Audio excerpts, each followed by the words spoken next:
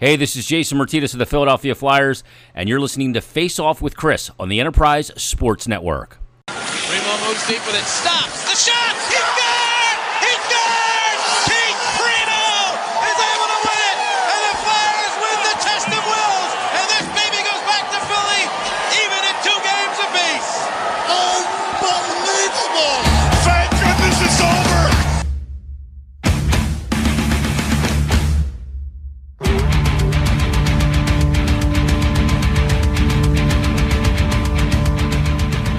All right, welcome everybody. Face Off with Chris DeFrancesco here with you. This is episode 3, I believe. I want to thank everybody who tuned in to the first 2 episodes. Thank you very much to Jason Martinez and Kevin Cooney for taking time out of their busy quarantine days to speak with us. This week, though, we have a tremendous guest coming on with us today. He's a good friend of mine for like the past, I want to say, almost 15 years now we're going on, and you guys know him obviously very well. He's for the age group and demographic that listen to this show, which is between 25 and 40. He is, without a doubt, the voice of our generation.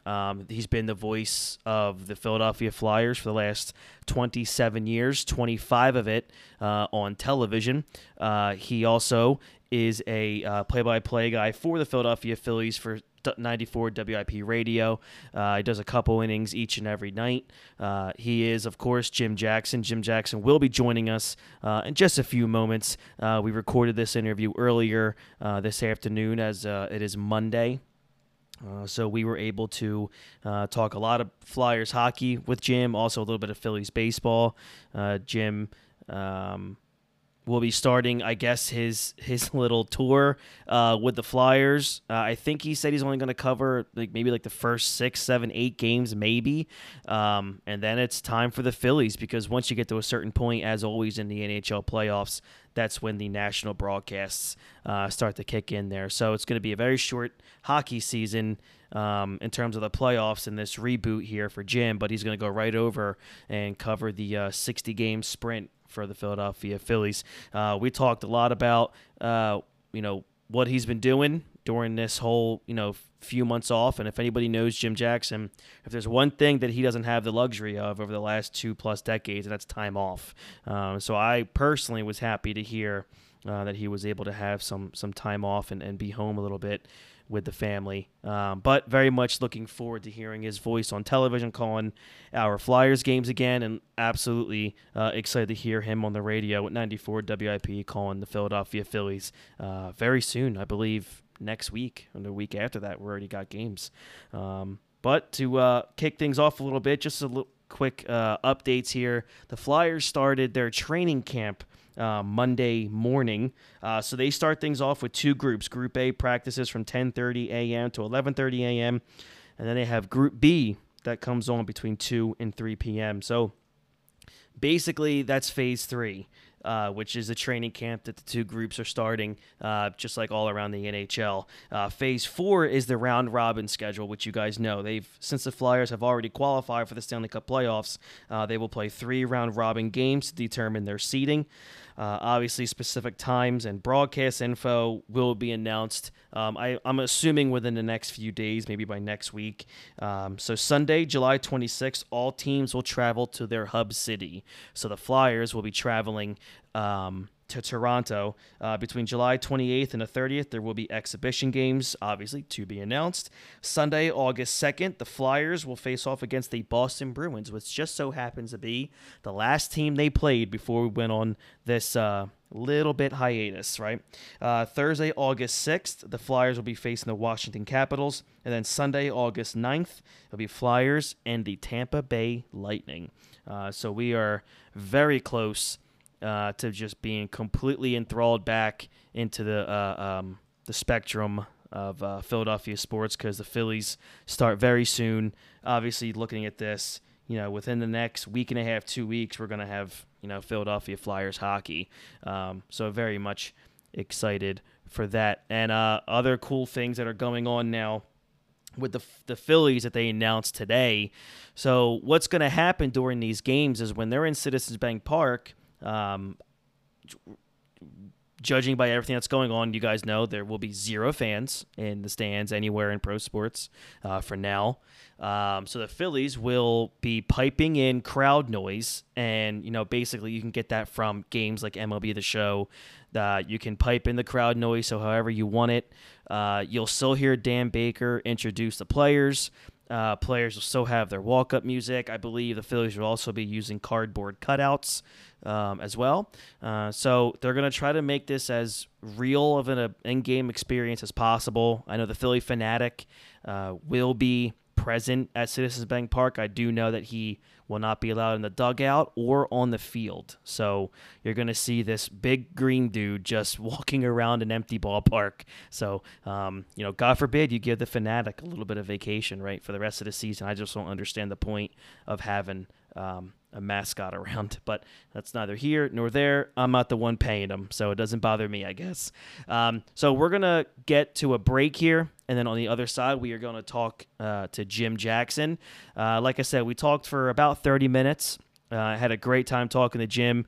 Like I said, he started in 1993 with the Philadelphia Flyers on the radio with the late, great Gene Hart, who most people know is quote-unquote the voice of the Philadelphia Flyers. But to most of us, people that are my age, I'm 33, and anybody, a little bit older than that, and obviously those of you who were born in the mid-'90s, late 90s, Jim Jackson is the voice of our childhood. Growing up, my dad had Harry Kalas and Merrill Reese for, his whole, childhood and most of his adult life.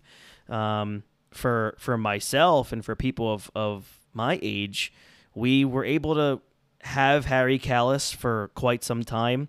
Thank God we were able to have Harry for the World Series in 2008. And, thankfully we've had, Merrill Reese this whole time. And again, thankfully we got to hear Merrill call the Super Bowl in 2017. But from start to finish, my generation has had Jim Jackson. Jim Jackson has become our Harry Kalas and our, Merrill Reese. And I got to throw Mark Zumoff in there for the Sixers. Just a absolute phenomenal broadcaster. I've, been to a couple seminars with him as well, especially when I was at Ryder years ago. Mark Zumoff came into a couple of my broadcasting sessions over there, and it was so incredible to learn from somebody like him. But it's special to get Jim on. Like I said, Jim has basically mentored me since I was 18 back in 2005 through broadcasting camps, and then from about 2005 to 2017, if I needed any advice or any help being around the Flyers locker room or press box, I was always able to count on Jim to guide me the right way, and he taught me. And, I said this about Jason Martinez before, but, I mean it when I say, Jim taught me how to be a professional. Jim taught me how to carry myself, with, to be confident in my abilities and to not, take crap from people, but to be respectful, be a professional, and do it with class. And I think, at 18, 19 years old, that's what was able to have me be in NHL locker rooms for over a decade. And hopefully once, fans are allowed back and more people are allowed back in terms of media, that'll be something that I will obviously venture back to. And it'll be great to give you guys more of an insight, get players on here to talk here on Faceoff with Chris. A lot to talk about with Jim. Happy to have him on the outro. I'll preview the next show that Jay and I will be doing for you guys. We preview the Philadelphia Flyers and their return to the ice. So we're just basically going to go through we won't go through all 4 teams because the Eagles don't really start until September. But Jay and I will highlight and preview the Flyers, Phillies, and Sixers as they get ready to get back to their respective leagues and get this thing underway. All right, so on the other side, you guys will hear my interview with Jim Jackson, the voice of the Philadelphia Flyers.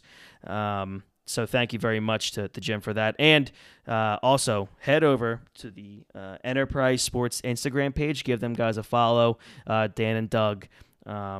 are doing a great job on that page. They're interviewing all sorts of different athletes from all over, all over the United States, any sport, college, pro, it doesn't matter. They're doing a great job. So definitely head over to Enterprise Sports on Instagram and give them a follow. It only helps me out as well. So thank you very much. So for those who want to listen to this show, wherever you're listening, if you're listening on Spotify, just know that if it's easier for you to listen on Google or Apple, or Breaker, Pocket Cast, anywhere you guys want to listen to your podcast, you will find Face Off with Chris. So we are anywhere that you need us to be.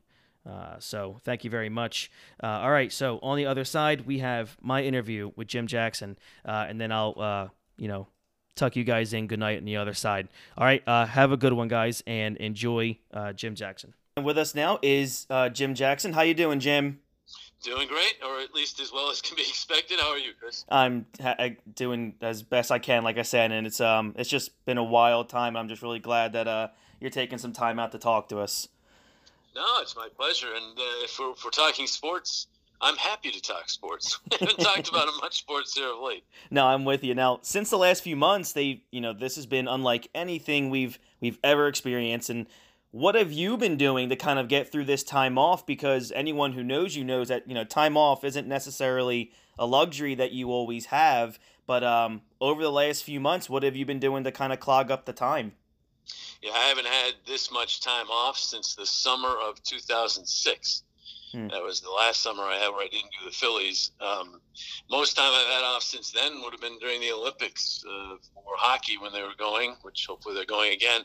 And I take my family, we go to Hawaii or some place where you really want to go for 2 weeks. But I have not had 4 months off, that's for sure, in a long time. And I've learned a couple of things. I mean, I did a lot. I cleaned out my office, which badly needed it, and that took about a month.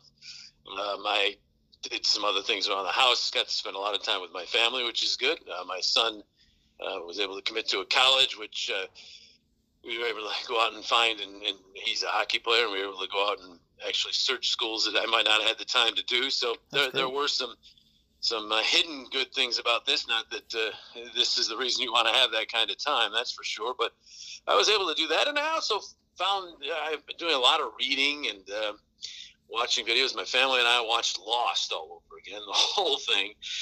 But I have found that I think maybe surprised myself in that, when that day comes when we retire, I'm not going to have as much trouble as I thought. I thought maybe sitting around would just drive me crazy. Mm-hmm. Don't get me wrong, I want to get back to work, but I haven't been like stir crazy. I've found many things to do, many things to be interested in. And so I guess that if anything, maybe I shouldn't be fearing that day when I retire. How's that? Oh, that sounds great. I mean, we have a 21-month-old daughter who's I have no chance to sit down and get stir crazy. So she'll keep you busy, but you're getting to see some great things that maybe you wouldn't have otherwise. 100%, absolutely. Yeah. So what were your thoughts when you first heard about the shutdown? Did you think at first maybe it would be a short-term thing? Like, what was on your mind when that first came over to you? Well, it was interesting. I was in Tampa with the team. We were set to play the Lightning that night. The night before, I had actually flown commercial. Usually fly with the team charter, but my son had a playoff game in his junior hockey, and so I said, I'll stay and then I'll fly commercial. And at the time, we were kind of joking. I told him I'm kind of risking my life to see you, because at that time, the virus was not thought of to be quite that serious, but it was getting there, and I knew that I was going to be on the plane, and on that trip, I saw enough masks and I saw enough fear in people's eyes when people were coughing that it kind of brought me. We live in our bubble. They're going to literally be in a bubble here in a couple of weeks, but we live in a sports bubble even in normal times and kind of isolated from what's going on in the real world. And at that point, when I took that flight, I realized these people are scared. It's very serious. And as soon as I heard about the NBA reacting to the one player testing positive and shutting down, I knew the NHL was going to have to. There was just too much pressure at this point, too much pressure for the other sports to move on and carry on. I know there was a thought of carrying on without fans early in the day of the game against Tampa, but then right around noon or so, there came word that they were going to put a pause on the season, but I didn't see it as short term at the time. I didn't know months. So I didn't think it was going to be this long. I thought if the league got past April, they probably would have just washed out what was left of the 1920 season. And if the Olympics hadn't have been canceled, I think that would have happened. But because of the Olympics, the whole TV thing opened up in the summertime, and I think that changed the NHL's perspective a little bit. And so then they were determined, and they were really pushing this, is they're gonna hand out the Stanley Cup in September, October, it looks like. So it's different for sure, but I really didn't think it was going to be short term when it happened. I thought it would be probably season canceling. They found a way around that by pushing back the start of next season. I thought they'd be more worried about just getting back and starting next season, but they were willing to push that forward, and so they're going to try to hand the Stanley Cup out here. Which is great. That now you today, as we record this, training camp reopened for the Flyers. So pre-pandemic here, what were your thoughts on the team through just about 70 games? I mean, they were one of the hottest teams in hockey right before this stoppage. No, they were a lot of fun, too. It's a young team, a team that has all that youthful energy. Kevin Hayes brought a humor to the team, a looseness that has helped. And they have a veteran core as well that has seen a lot here and really want to, know the clock's ticking and want to get to the promised land. So, and putting it all together is Alain Vigneault, who I think will win the Adams Trophy as the coach of the year, and should, in my estimation, because he's just done a tremendous job. He really is a prepared coach, and it doesn't leave any stone unturned. And he's been through the wars so much that he knows how to handle players, and they like him, and he likes them. And it really all just kind of came together there. He had said early in the year that he would worry about how the team was playing and coming together sometime around the holidays, and sure as you would think that's right about the time the team did come together. And then by the time February into March rolled around, they're the hottest team in the league, or one of the hottest teams. So he had them in a good place. But you know what, Chris, I think all that goes right out the window. Mm-hmm. This is going to be so different. In a bubble, no fans, all that time off. It's really, even though it is still the 1920 season, it's really like starting anew. And so I don't know how much of that momentum carries over. I think the fact they're a talented team with a really good coach is still a fact, though, and so that gives them a chance. Now, I had Jason Martinez on a couple weeks ago, and we talked a little bit about once they start playing these games again, what the quality of play is going to be. And, I had the same question regarding baseball. In a 60-game sprint, basically, there might be a quality of play issue. Where do you see, from all your years of experience, maybe I can ask you this in both sports, what are your expectations from, I guess, a fan point of view? What kind of quality of play are we going to get from these sports? In hockey, they're going to get a full 2-week training camp and then another week up there.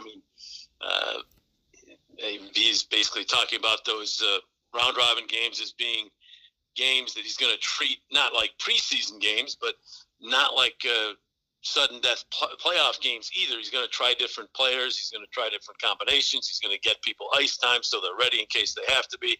Not going to use the same 20 players for those games. So given that, you can almost treat those 3 games as part of the build-up too. So this team will have had almost a month by the time they play. I believe they're scheduled to play their first playoff game on the 11th of August, and today's the 13th of July. So they'll have almost a full month of training camp. So I don't think the quality of play is too much of an issue that way. Teams are going to be healthier than they would have been for the regular start of the playoffs, one would imagine, unless, of course, the virus becomes a problem. And if the virus becomes a problem, it may not happen, right? Mm-hmm. I really think the biggest challenge for the NHL is getting to the bubble, is getting through these next 2 weeks. Because once they're in the bubble, they're going to be tested every day. Everyone around them is going to be tested every day. Really, what we should be trying to model after in general in our country is really going to exist inside those bubbles. And I think they have a pretty good chance, if they can get to Toronto and Edmonton, get all those teams and players in there healthy, of keeping them healthy. But the 2 weeks now worry me. These players are young guys. They're in their hometown where the team plays. And can they keep the virus away from them over those periods of time? Now, we're fortunate enough here to have a low infection rate here in New Jersey and Philadelphia area, but you're looking at some of those teams in Florida and down in Texas, Arizona, California. That would be problematic, I would think, because you're looking at such high infection rates. So getting them to that point would be the challenge, I would think. But once the play starts, I think these guys are competitive. I mean, they'd be competitive in tiddlywinks. These are some of the best athletes you're going to see, and you don't get to where they've gotten without being as competitive as anybody. They're outliers, but for the most part, these people they want to win. You should see the card games on the plane. I mean, they want to win in everything. And so I think even without the fans, there'll be that competitive desire. And with the award, the possible reward of a Stanley Cup sitting there'll be plenty of incentives. So I think quality of play will be pretty good. I don't think the rust will be that big of a factor. They'll play some games. They'll step it up. It's possible that without fans, it won't be stepped up quite to the crescendo you see in a normal playoff situation where people are trying to drill people through the wall and stuff in that first round of the playoffs. But I still think it'll be really quality hockey. Baseball, I would think the main concern would be, can the hitters get their swings in the time they're going to have before they start games? I mean, they're starting games that count next week. So, it's not that long a time for them. They're used to having a spring training that takes over a month and a half. They're not getting that much time. And pitchers getting ramped up would be the other question. Most of the starters for the Phillies are talking about being in the 80 pitch range once the games count. But that would be a little bit different than where they'd be ramped up to go however long in a regular start of the season. So there will be some things that are off, Chris, but in general, everyone's starved fan-wise to see sports again. And I don't think they'll mind if it's not quite up to the normal Stanley Cup playoff tenor, at least at the start, or the baseball regular season just to start. I think it'll still be really good. Totally agree. Now, for baseball, the pitching is that's the aspect where I worry the most because, you hear, Cole Hamels talked to Jim Salisbury like a month ago saying if and when baseball does get back, that, some pitchers, it might take a month for their arms to be seasoned, I guess, as you can say. Maybe that's different for a guy like Hamels, who's 36, and he just had a setback. But, guys like Nola, who are a little bit younger, it might not take as long. But, with the Phillies returning with this 60-game schedule, and how do you think the Phillies stack up? Their baseball teams are built for marathons, and this is an all-out sprint of a schedule. What is your outlook on the Phillies? I mean, it's an absolute crapshoot. I think even the Marlins, everyone's counting them out. In a 60-game season, they have some pretty good young pitchers. I think any team can get hot for a 20 to 25-game stretch and put themselves in a real good spot, and then who knows? So it's an absolute crapshoot. As far as Cole, any pitcher in his mid-30s at this point, it's going to be tough. You got to be really careful. But all pitchers now, the way they throw and so hard, I mean, for the most part, they're even in a regular season.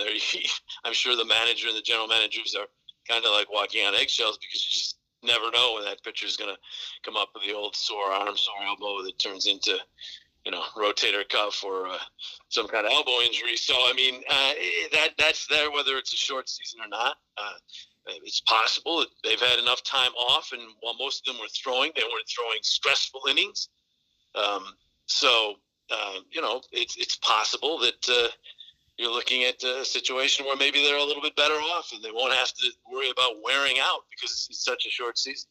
No, for sure, and it's wild what could happen because you look last year, the Nationals in May were 18-31, so that's You're right. It's basically whoever can get hot. I mean, the Phillies don't have a great start in terms of Yankees. I think it's the Yankees and Florida. So that's going to be a little bit of a rough start possibly there for them.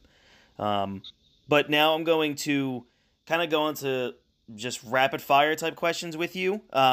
It might go all over the place, but I have this question here, and you were able to cover the Flyers from the 97 playoff run to the Cup and 2010. So which one was tougher for you to watch as a person that was familiar with both teams? 97. In 2010, I felt like we were working with house money for the most part. That was not a team that was expected to win the Cup. and kind of faltered down the stretch, and then got in on the shootout win over the Rangers, which was remarkable. And then, of course, the 3-zip against Boston, doing something that had only been done a couple of times, 3 times. That was the 3rd time. I mean, I really think that that was almost a bonus. If they had won the Cup, it would have been perfect. It would have been great. It would have been storybook.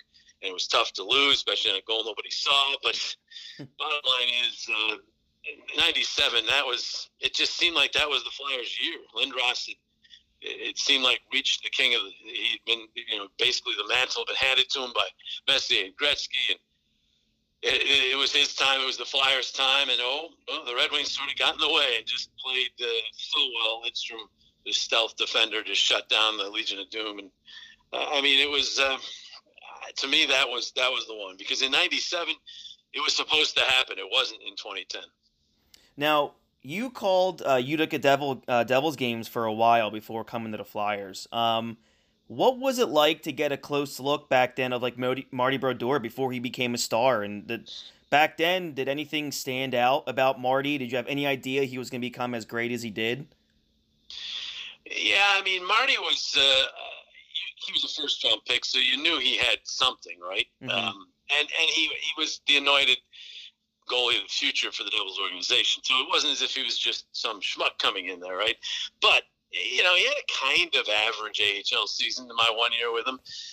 He wasn't, in my estimation, a spectacular puck handler. He really worked at it, though. He was working all the time on it and became really good at it. So, but such a great guy, and certainly had his head in the right place. And you thought he had a chance to be an NHL player. I don't know if I thought best goaltender in maybe in the entire history of the league when I was riding the bus with him, but I thought he was going to be an NHL goalie, that's for sure.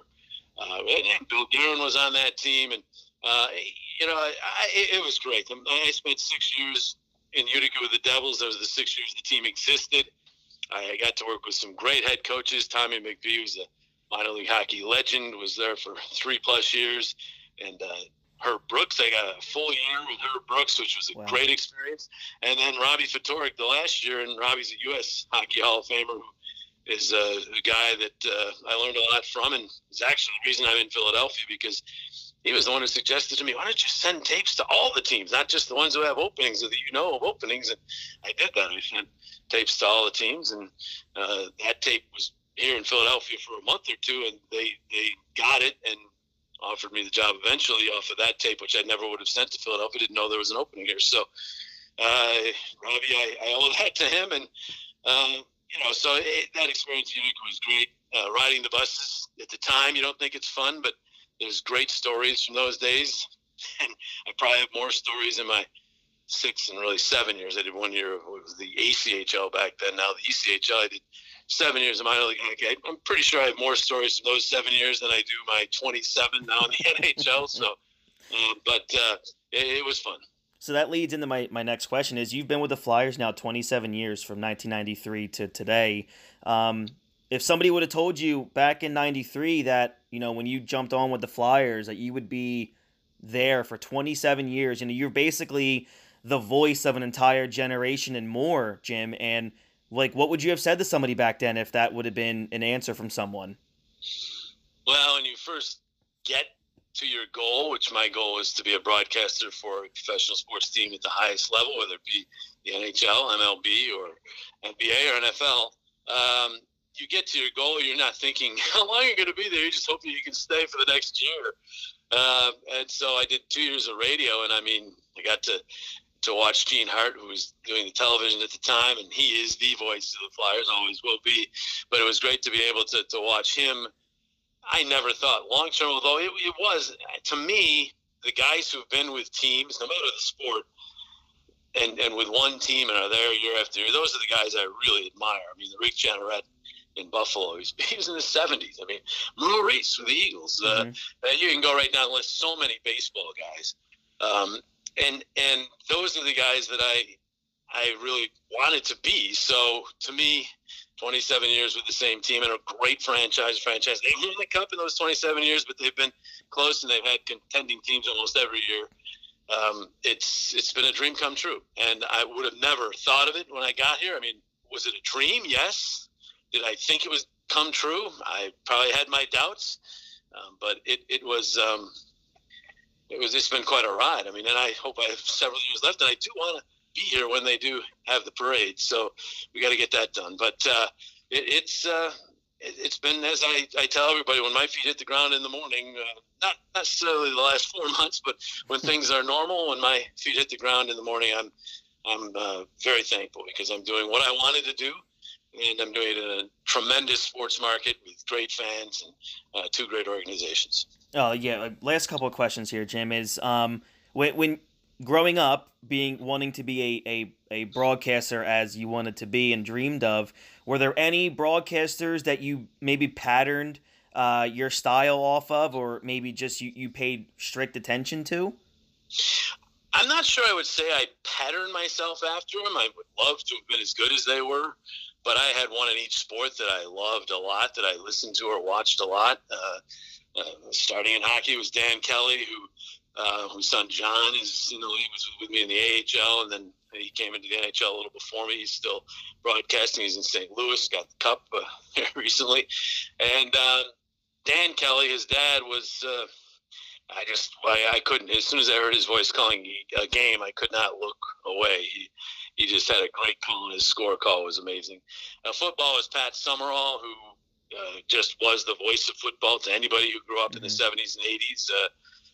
Just the best minimalist in terms of a play-by-play guy in any sport that I think has ever existed.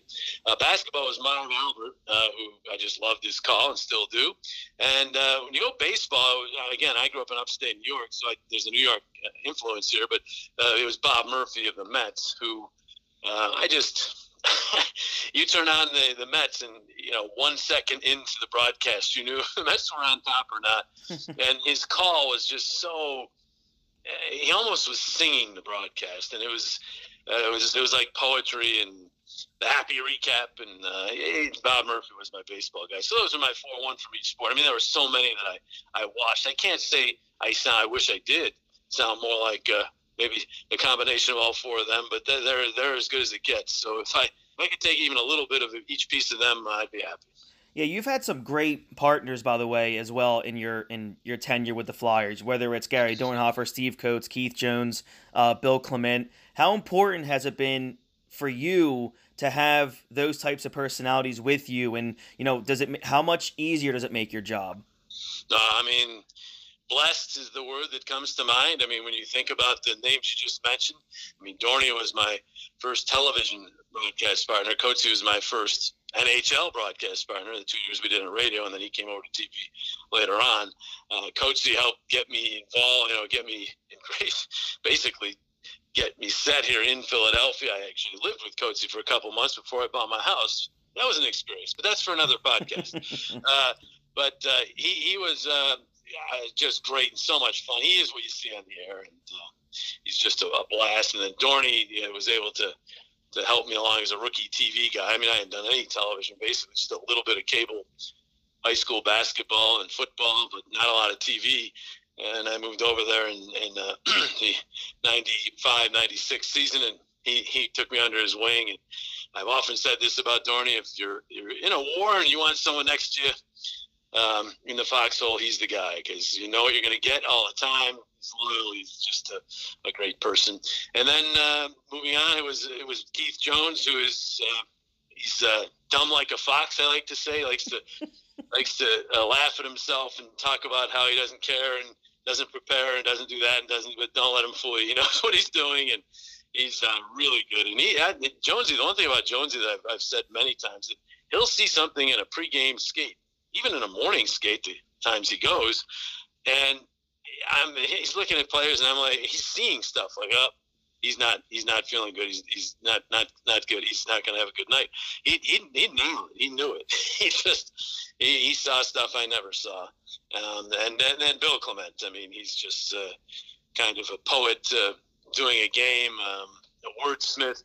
He and Jonesy are my current 2 partners, along with Taryn, of course. Taryn Hatchard on the ice, at Chris Terrian ice level as well. So there's a whole bunch of great partners. But when you talk about Bill and Jonesy, you're talking about polar opposites in terms of their broadcast style, their broadcast preparation, their personalities, everything about it, and yet they're both so good at what they do and so fun to work with. So, as I said, blessed is the only one that comes to mind. I mean, I get to work with L.A. on radio, and he is so much fun. And Scott Fransky, I think, is the best in the business. I'm maybe biased, but I really think he's so good. And now Kevin Franzen, and over the years, got to do some games with Chris Wheeler and Sarge, and it's just been great. I mean, I have been completely blessed by some of the people I've worked with, and with all the people I've worked with, and they've helped me along every step of the way. Just an incredible group, it really is. And last question for you, Jim, is your favorite games that you've called for the your favorite game you've called for the Flyers, your favorite game you've called for the Phillies? Well, the Phillies, I was at World Series clincher game 5, both of them.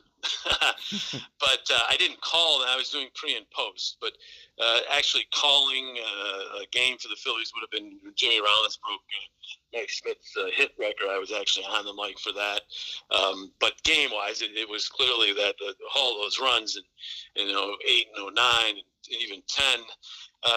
Being around, I was able to interview Roy Halladay. I was the second person to interview him after his playoff no-hitter. On the field, I mean, that was unbelievable. I mean, I didn't actually see the last out because we were all down in the umpires area there. For all the people going to do the post-game interviews, they heard you down there, and there was no monitor. You're only going by what you're hearing, and I had the call, Scott's call in my ears, so I knew what was going on, but I actually didn't see how close that came to hitting off that bat, bouncing away, and being some kind of bleeder hit with 2 outs of the ninth. But that would be the Phillies. Sitting next to Harry, though, when he called the championship was my ultimate Phillies highlight. I mean, he didn't get to call it in 80, and I'm getting ready for the post-game show, so I'm sitting on the other side of him. You can see in the TV shot Chris Wheeler doing his dance. Well, I'm on the other side of the cameraman, and just to be able to sit next to a legend when he gets to live his broadcast dream, and it took him so long, and God, we unfortunately lost him less than a year later, but it was just a great moment. He had tears in his eyes, and it was great. So that would be it for the Phillies. For the Flyers, I mean, I'm asked that a lot. There's so many great ones, Chris. I mean, it's hard to pinpoint one. For a long time, it was the 2005 overtime game with Keith Fremo's goal, and that certainly is right up there at the top. But, in the 2010 run, the shootout win over the Rangers, one team goes on, the other goes home. You end up in a shootout against Henrik Lundqvist, and you beat them. It's tough to top that. The Game 7 against Boston, making history.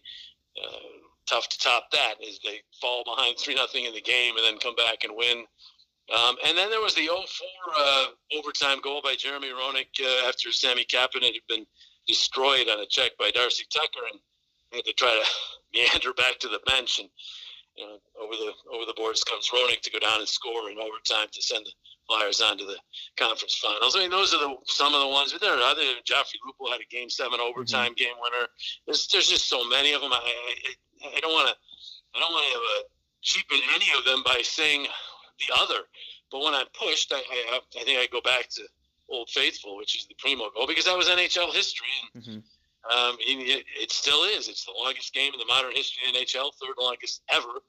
And I was lucky enough to be able to call it, and our guys won. So that to me was probably still is at the top, but all those other ones are right there. Jim, I want to thank you so much for taking this time out. You've been the number one mentor of mine, as I mentioned in the intro, for over 15 years now. So I want to just thank you so much for always making time for me. So I've mentored you since you were, 2 years old?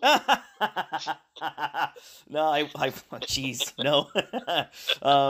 But I really do appreciate all the mentorship you've given me, and I'm so grateful for it. Well, it's been my pleasure, and Chris, great to see you doing well, and a daddy now and all that. I mean, that's great stuff, and it's amazing. A lot of these people that I've talked to that were really young. I mean, in broadcast camps or in high school, some of them colleges, when I first met them, talked to them, and they're now doing very well in the business. So it's kind of fun to see. Yeah, I'm just doing my best, but you're a class act and one of the greatest of all time, man. Thank you so much. My pleasure, Chris. Take care. Be well. Yep. All right, thank you so much to Jim Jackson for coming on, taking a time out of his busy day, as today was the first day of Flyers training camp. It was awesome to talk some hockey again and definitely get into some Phillies talk as well. All right, so next week's show, we have a good one for you. Jason and I will be previewing the return of the Philadelphia Flyers. It is so wild to me that it's going to be, the third week of July, and we're going to be doing a show covering the return of the Flyers. So, Jay and I talked about how we were on the phone the other day, and we were talking about how basically we're going to be entering a full calendar year of nonstop hockey. The last possible game for the Stanley Cup is October 2nd. I believe free agency starts 7 days later. And then I think, training camp starts the second week of November. And then December 1st, as of right now, the tentative plan is to start regular season games December 1st. And, Gary Bettman has already said we are going to go and have a full 82-game season. So it's probably going to be another 1 to 2 years before the NHL probably gets back to their normal, calendar schedule. The good thing is the NHL and the owners and the Players Association ratified a brand new CBA agreement through the year 2024. Stick taps, huge stick taps to the NHL and the Players Association the owners and the Players Association for, getting this new CBA done, because as we all know, historically, it's a very tension-filled relationship between the NHL's owners and the Players Association. Just really happy to see them get together during this break and get a brand new collective bargain agreement done. So, like I said, huge stick taps go out to those two parties. All right, so that's going to wrap things up. I hope you guys enjoy episode 3 of Face Off with Chris here on the Enterprise Sports Network. If you guys want to follow me on the social media, you can find me on the Twitter at ChrisDFran18, and the same goes for the Instagram at ChrisDFran18. Made it easy for you guys, since my last name can be kind of confusing and long, and it stops me from having to spell it out. So have a good one, guys. I'll catch you all down the road. God bless you. Bye-bye.